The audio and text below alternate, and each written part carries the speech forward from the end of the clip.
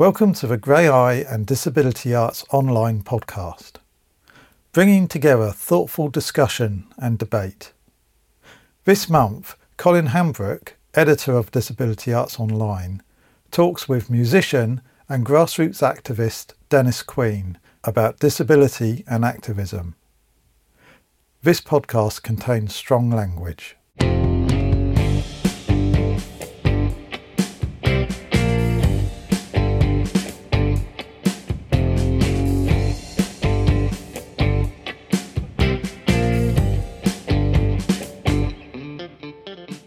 So, Dennis Queen, it's great to meet up with you again. We're here at Sick Festival at the Lowry in Manchester, and we've had a really good couple of days, and we're going to talk for the podcast about disability and activism. Okay. When did you first get involved in disability activism? What was your very first action that you took part in? I think I started as a kind of bit of a personal activist, so challenging the ableism, disableism was going on around us in our lives. And through that, I wanted to make contact with other disabled people, initially in relation to my child's impairments, actually.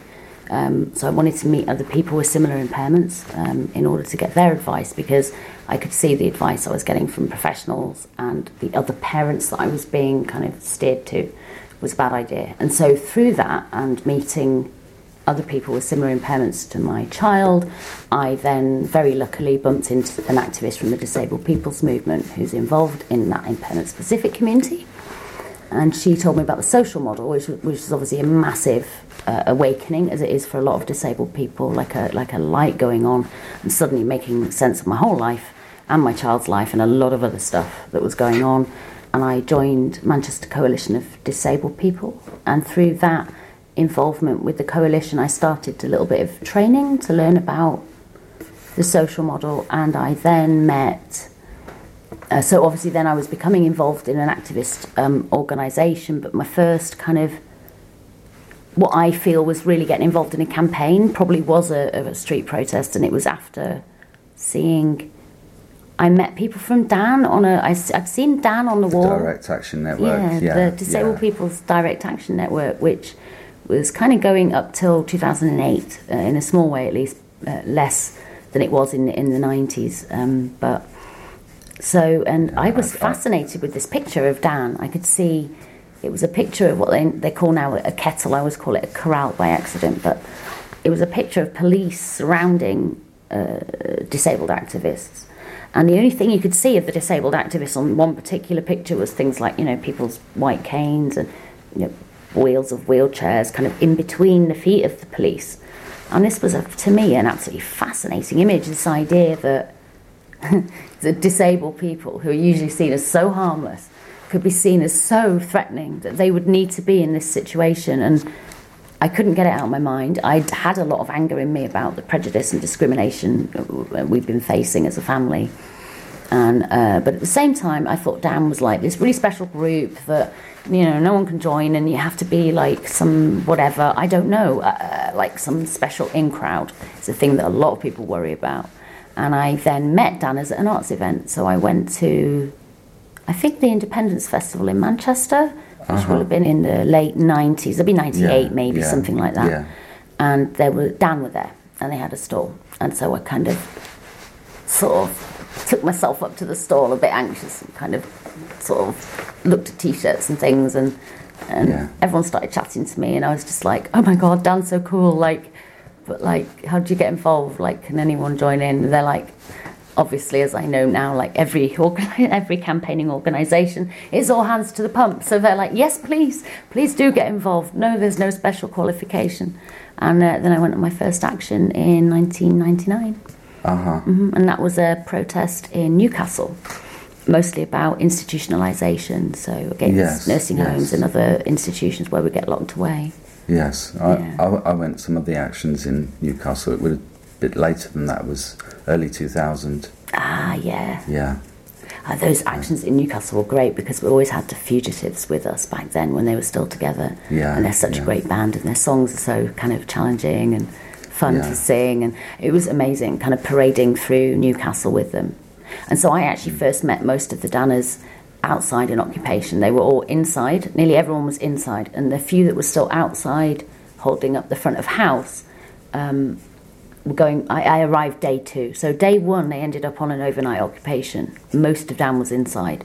Some were outside doing front of house, and they'd gone home to bed in the evening. So I then met them in the morning while we were waiting to see what happened next and if the activists were going to come out. So I kind of got to meet Dan while I was lying on the ground upside down from them, kind of with chalk drawn around me, being dead. And I can't remember why. We were talking about deaths in nursing homes, so there was a number of us lying on the ground. And so I kind of met everyone lying on my back, going, hi, hi. I said I'd try and get here, and that was really good fun. Yeah. Well, and I mean, for me, the point of going on actions like that was very much about disabled people's voices being heard, and changing people's minds. Yes. Although I have to say, I'm in my own head, I'm never that sure about how successful we were at changing people's minds. What do you think in Dan itself? That? In making a point, in making a fuss, and challenging the institutions. And I think it's difficult. I think often we have been restricted to simply making a point. I think that's really kind of the crux of it.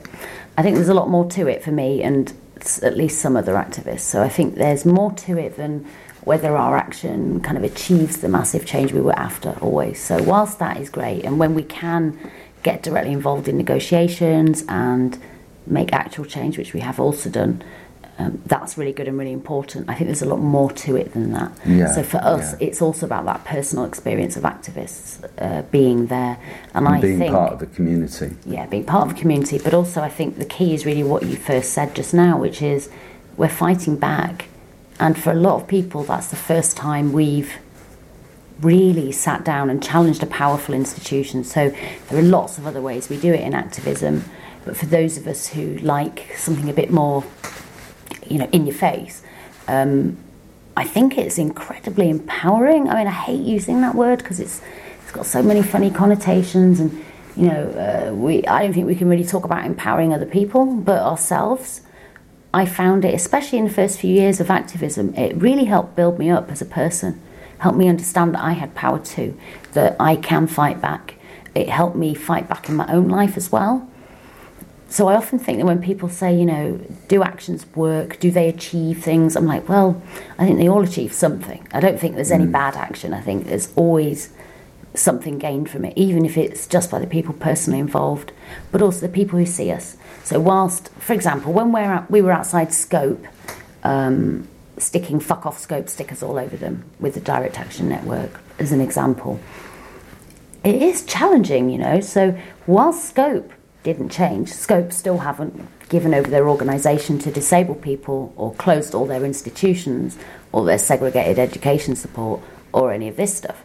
At least the people around at that time get to see something different, and for the first time it challenges their belief that, in this particular case I'm talking about campaigning against large charities that aren't controlled by us, that maybe that what these charities are saying and doing isn't the only story, that maybe there's something else going on. And whilst F off Scope isn't the politest way to say it, it certainly makes them stop and go, whoa, what is going on here? And because I think the hardest thing about campaigning about charity is that most of the people who pay into charity are doing it for all the right reasons. They want things to be good for disabled people. They want our lives to be better. They don't, they've heard we're suffering and they don't want us to suffer. Unfortunately, they're just being given what I think is the wrong way to fix it. And actually, those people I tend to appeal to and just say, just accept us in your lives, welcome us in your workplace, treat us equally when you see us. Don't pay the pound to Scope.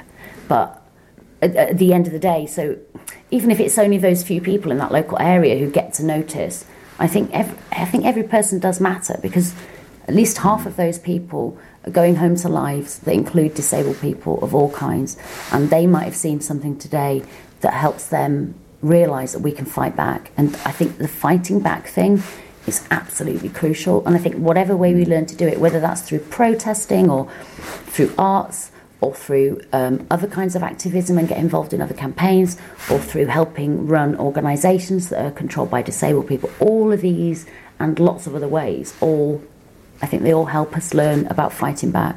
So that's not always been, to me, the crux of everything I do is about disabled people fighting back. If there was one phrase that I wanted to know that was the thing that I was doing and about, that would be it. Fight back in your own life, and if and when you're stable, help other people fight back. And it's about agency, isn't it? And I think in that way, it's also, there is also an element of empowering people, of giving disabled people a chance to realise that they have agency, and that they can work to change things for the better in their own lives and in other people's lives. We're much stronger as a collective than we are as individuals.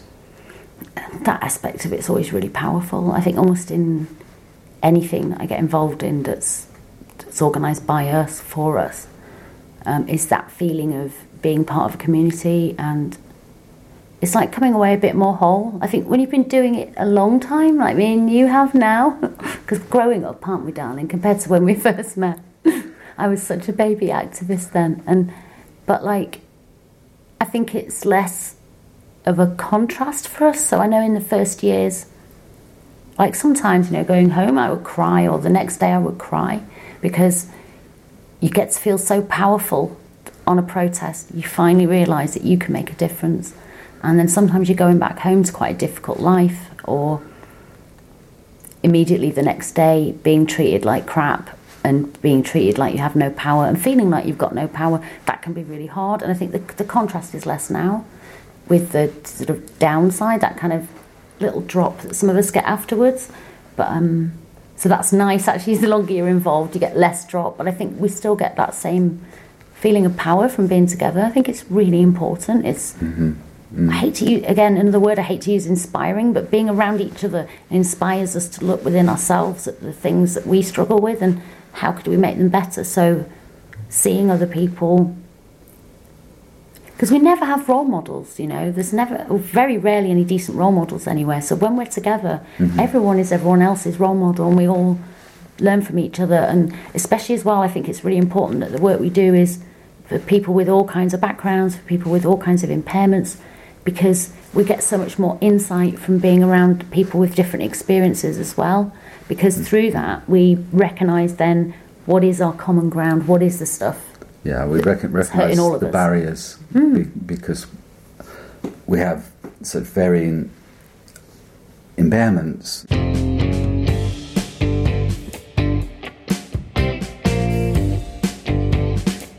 Time for a quick break to tell you about an upcoming Grey Eye production. When a young man jumps in front of a train Cyrus is driving, the mysterious circumstances prompt him to search for answers. In pursuing the truth of Sonny's final hours, Cyrus is led to laundrette worker Christine as the past begins to catch up with people whose lives are changed forever. Hello. My name is Sheena Govan, and I'm playing the role of Nella in a new version of the powerful thriller One Under, a Grey Eye theatre company and Theatre Royal Plymouth production. Touring the UK this autumn, all performances will feature creative captioning and audio description. A tactile set model and other accessible resources will also be available. An evocative play about the power of guilt and the quest for atonement. Award-winning playwright Winsome Pinnock, known for Leave Taking and Rockets and Blue Lights, and acclaimed director Amit Sharma, whose previous productions for Grey Eye include The Solid Life of Sugar Water and Cosmic Scallies, join forces to explore the fragility of human relationships in this reimagining of One Under. Grey Eye are world-renowned for placing deaf and disabled artists centre stage. Visit greyae.org. GRAEAE.org for information and links to book tickets. All venues are accessible and welcome guide dogs. One Under deals with issues and topics which some audience members may find challenging. including depression, bereavement, paranoia and suicide. Suitable for ages 16 plus. One Under is commissioned by Ramps on the Moon and presented in association with Curve.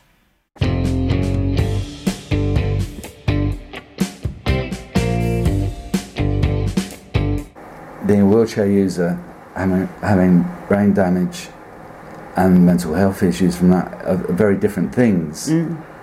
But there are similarities in the way that society disables us and devalues our life and pushes us into the background. And excludes us and hides us, locks us away. So I think the big thing as well, the common ground for that on those particular issues often is, for me as well, is again this institutionalisation of the constant threat of it maybe happening as well. It's very difficult to live with, I think. And so again, it's so from where some people, but if we don't get those opportunities to be together, we don't realise that we have those common issues. So you'll have disabled wheelchair users maybe with certain impairments on one side going, oh no, people might lock us away. They don't do that to anyone else. And on the same side, we might have people in the mental health system who are being locked away and saying no one does this to anyone else. And I think it's so important that we recognise that these two things come from exactly the same place. We're just being sorted by impairment. It's the same thing for the same reason. There is no difference apart from what I think are minor details. And again, and it helps as well, I think, us make the jumps to other movements too. So like we see this kind of pipeline to institutionalisation for a lot of disabled people, a lot of people with all kinds of different impairments. That's a threat for. But also we have that in common with people of colour who are dealing with a pipeline to often prison and other institutions, and who also will be more likely to be institutionalised as disabled people. So you're more likely, if you're a person of colour, you're more likely to end up with the police called instead of an ambulance when you need help. This causes, so these two, the experience of being from these two different marginalised communities kind of compounds it. So I think all this learning, it helps us understand each other, but then also I think understand other movements and find common ground with them.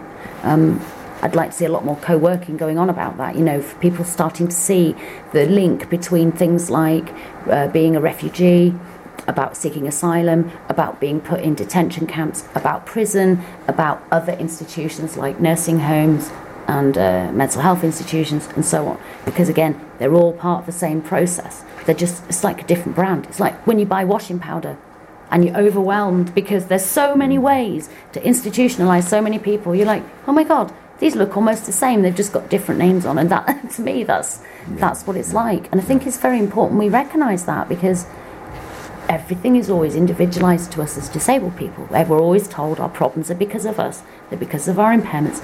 We can't get in and we can't get involved. We can't be part of everything because of these impairments. And to recognise that it's part of a massive social system that is involved with capitalism and eugenics, both of these things together, is why we're all in this situation. I think it's got to be of massive benefit to us individually, but also from a kind of campaigning point of view. If we don't understand that, if people still go around, like we had this yesterday, well, they wouldn't commit, we wouldn't abort fetuses just because they're LGBT. Well, yes, we damn well would. And yes, we damn well would, because it's the child's of colour, if we thought we could get away with it.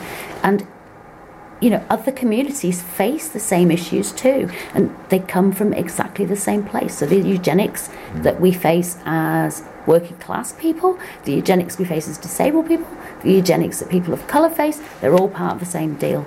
And I am ranting, but I do think this is really important. It's a good one. It is important. Disabled activism has changed a lot in the last 20 years, and I think Disabled People Against the Cuts has kind of led the way in a new brand, if you like, of disability activism. When did you first start getting involved in DPAC? So I think in the year that DPAC I think was, if I'm correct, sorry, I think we started in kind of 2009, 2010. So DPAC started kind of just as Dan finished, and I wasn't involved in setting up. I was very busy at that time, but I probably would have got involved if I'd been around. I got involved a couple of years in with DPAC, and yes, we've got a slightly different style of protesting, and we've got a particular focus on particular issues, which Although saying that, we stretch that as far as possible anyway. So our like what we include and what that defines is kind of up to us. So especially because we have lots of local chapters. So in Manchester Disabled People Against Cuts, which I'm most involved in, as well as sometimes the national stuff, we will interpret our kind of remit as we like. So, for example, autistic activists came to us recently and said, we want to do a campaign. It's about what happened at Mendip House, which had a massive scandal in the press because people were being harmed in the institution, which was an institution for people with autism and learning difficulties. And if it had been Dan, we'd have just been like, yep, that's part of our Free Our People campaign, but we're on that. Whereas we're DPAC, so I was kind of like, yeah, we really want to do that, when we all got together at our meeting, but like, does it fit our remit? And everyone was like, yeah, it fits our remit. Whatever fits our remit as we like. Okay, fine. Well, that's good. So then we all went and joined in. But that's like, so yeah, we say we're against the cuts, but really, we're against things that the cuts are caused by. So that doesn't mean we'll exclude things that are not strictly about the cuts. Yeah. And also, obviously, the cuts themselves, we could say, affect how care is being delivered in the institutions as well. It's also causing us to be institutionalised more. So to me, that's still part of our campaign. But mainly we campaign at government against the cuts themselves. Right, yeah.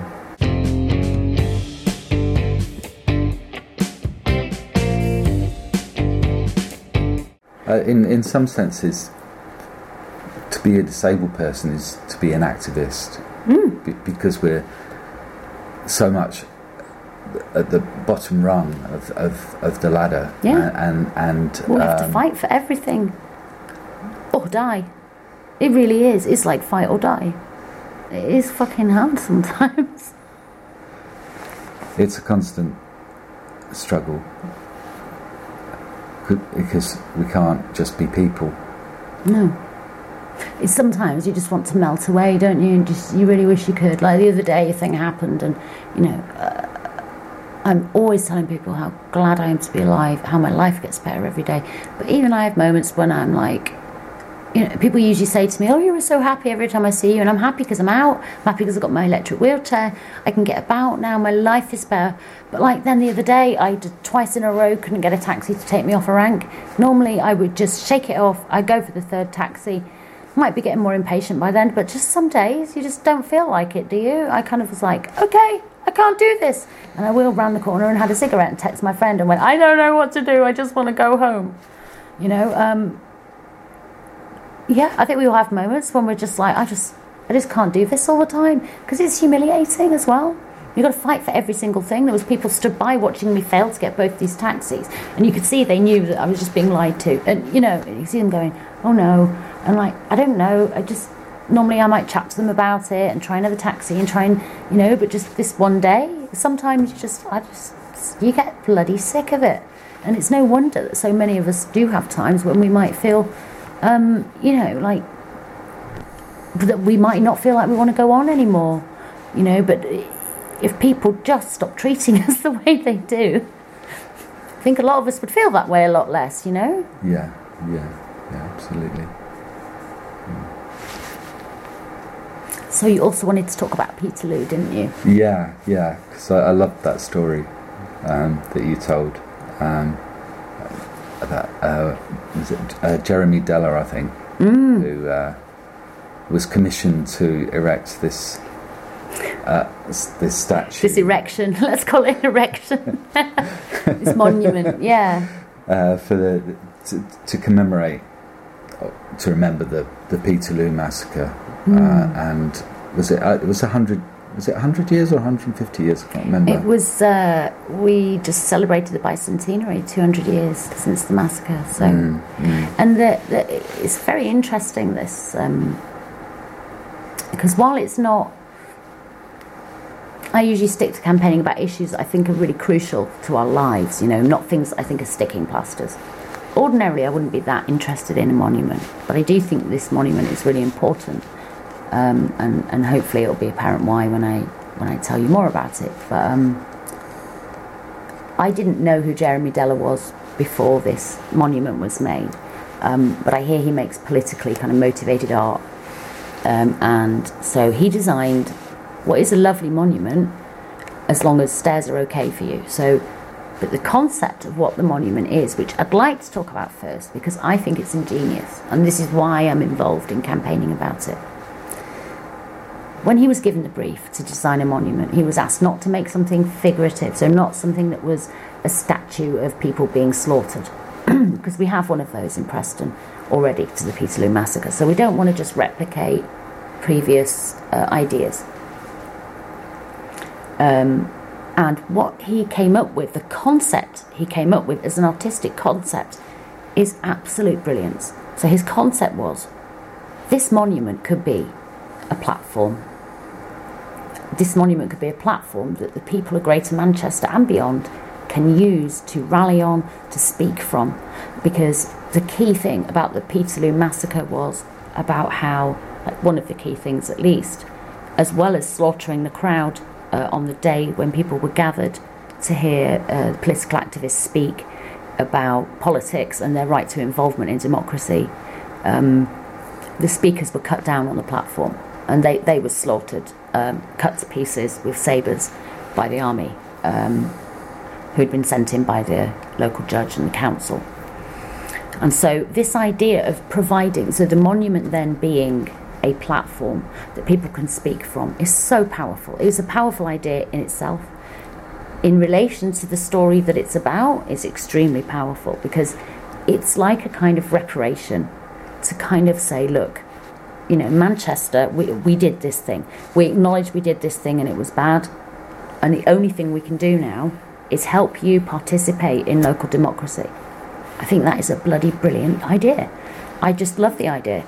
The only problem with the idea was how that was realised.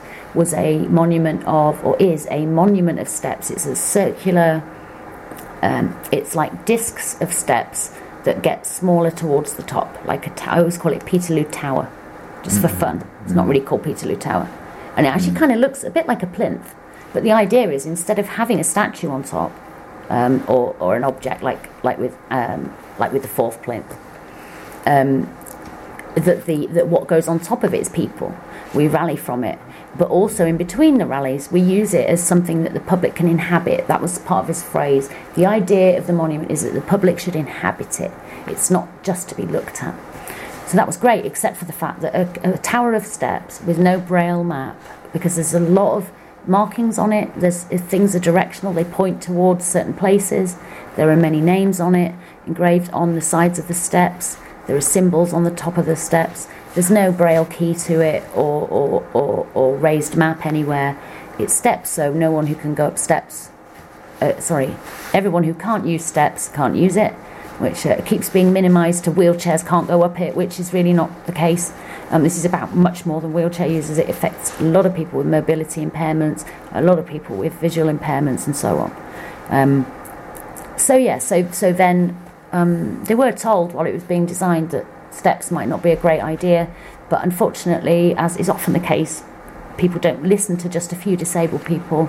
So by the time the wider campaign was going, they had not told us. They were already paying builders and that we couldn't stop it. So we tried to campaign for them not to build it and not to carry it on as it got taller and taller, because we went back every week. We still go back every Thursday for a vigil, and we will until we know what's happening.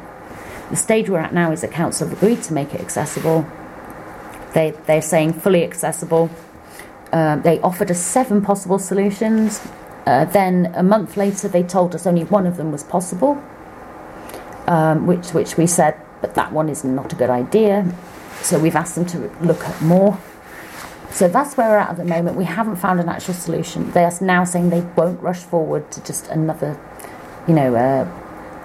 cock-up, because they've spent £1 million on this, that they will make sure they design it properly. So we don't know when it will be ready, but we are still holding out in hope for a solution. But we'll see what happens there, because that's still going. One of the things that really impresses me about you is the fact that you're very eloquent, but the way that you join the dots in so many things, and you're involved in so many different strands of activism. And there's the art activism as an artist. There's the activism as a disabled activist, but also your trans activism. Yeah. And also I get a bit involved a little bit sometimes in the climate activism, and also have been known to support at the back on the odd Black Lives Matter campaign as well. I love Black Lives Matter. Mm-hmm. Yeah, I like being involved in a few different. I'm kind of a bit of a jack of all trades. You know, a lot of people specialise. I'm not really very specialised, and I'm not trained in anything. So, kind of just pick up where I think it's useful. I drop in and out. So, and I love doing the arts, and I like making that connection, because for me, the art I do is absolutely 100% connected to my activism, and it's all about fighting back. And where I can, I make tools and pass those on, because I think music and poetry as well are both the same, really, in this sense that they help give people political ideas in an easy to swallow soundbite. You know, it's like having a nice sweet breakfast cereal. It's easier for a lot of us to learn that way than maybe from an academic text, which other people also learn really well from. So I think having a selection of ways we can learn helps all of us. And I always learn a lot from arts. I pick up ideas from that, and then I will go and ask questions and find out more as well. So I think it doesn't, because it's just brief, doesn't make it not useful. It just means that brief idea might take you further to more detailed information. And it does all connect together, everything from the grassroots all the way up to, you know, as we were talking about before, the kind of that top layer in academia. You know, I think it's really important that we're engaged on all levels, because without a bit of everything, I hear a lot of people sort of say there's like this one way or that one way, and this is the way we should do it. And I think actually what we need is lots of ways, because lots of people, everyone's different. So different things speak to different people.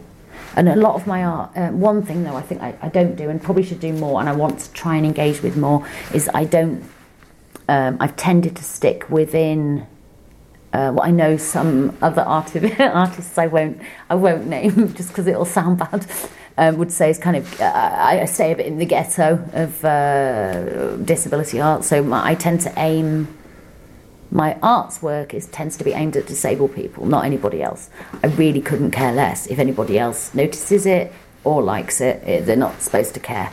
So it's kind of that I should probably expand a bit more, which is possibly why I found it so exciting working on a non-disability project for a change just recently with the Peterloo thing. You'd say that how much you love the Black Lives Matters campaigns. Oh my God, and I've it's always been a real concern of mine that disability arts as a movement has been so deathly white. Yeah.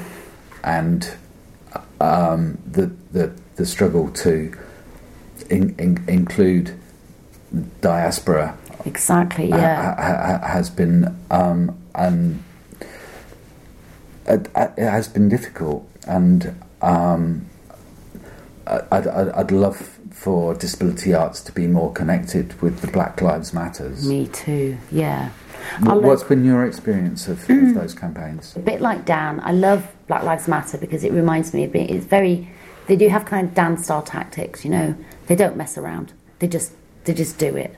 And they will break the law, and they will be strong, and they will say strong things, and I think it's really important that we support them. So I really only have been involved a little bit, kind of on a local level, mainly, and although I've been other places, with kind of, you know, things like when I heard the young women were setting up a group, I was like, hey, have you got photocopy? I mean, you know, have you got access to printer? Because I've got a great laser printer. I can print you 1,000 leaflets.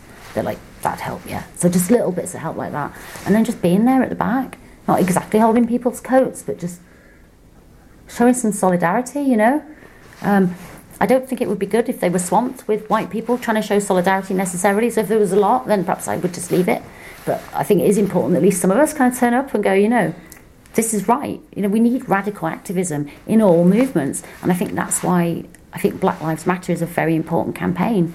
And I think also, again, because it's focused on stuff I think is really, really important, the stuff about the guts of our lives and guts of people's lives in general, because the stuff Black Lives Matter talk about is about that edge, about the threats to people's lives just because of being someone of colour.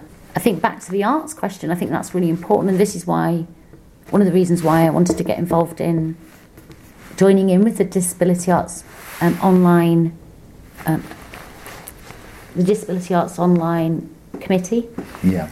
Because I think it's really important that multiply marginalised disabled artists have got a strong presence in the arts world, and I think we've got a way to go on some fronts, especially for people of colour. Yeah. And we need to work out the answer to that.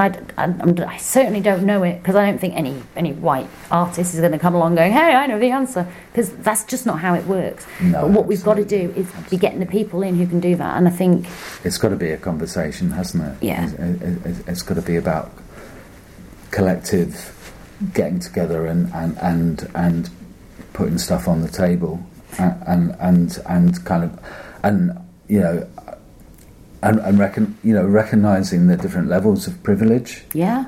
I think it's really. Well, see, really I've joined important. the committee because I do experience multiple marginalisation, because I'm trans and I'm also disabled and all of that stuff. I'm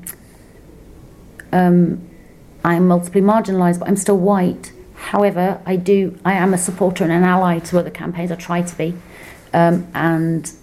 Which, by the way, isn't just about sort of turning up at a protest or buying a T-shirt now and again. It's also about the work you do on the side. So I do also a lot of, on the side I do a lot of quietly.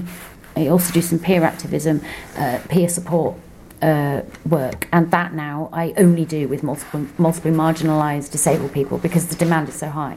So there are ways that we need to support people that aren't just all out the front going, I bought the T-shirt, I turned up at the protest. It's a lot more than that, and we've got a lot of work to do, and I think we're only just beginning to find out what that work is from people. Dennis Queen, it's been fabulous talking to you.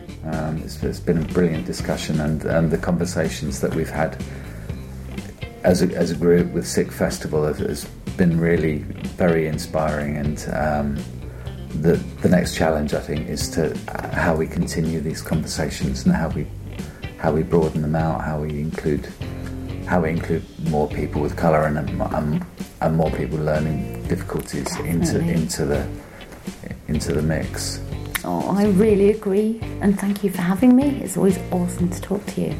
You know, I do love a good ramble, darling, so... So yeah, it's been great. Thank you. Thank you, darling.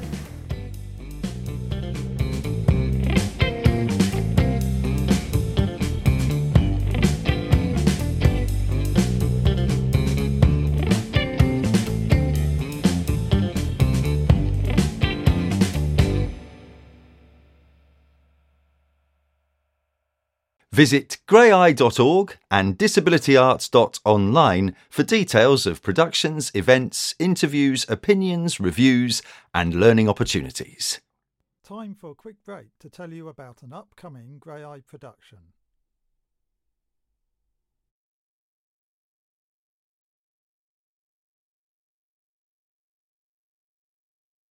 Time for a quick break to tell you about an upcoming Grey Eye production.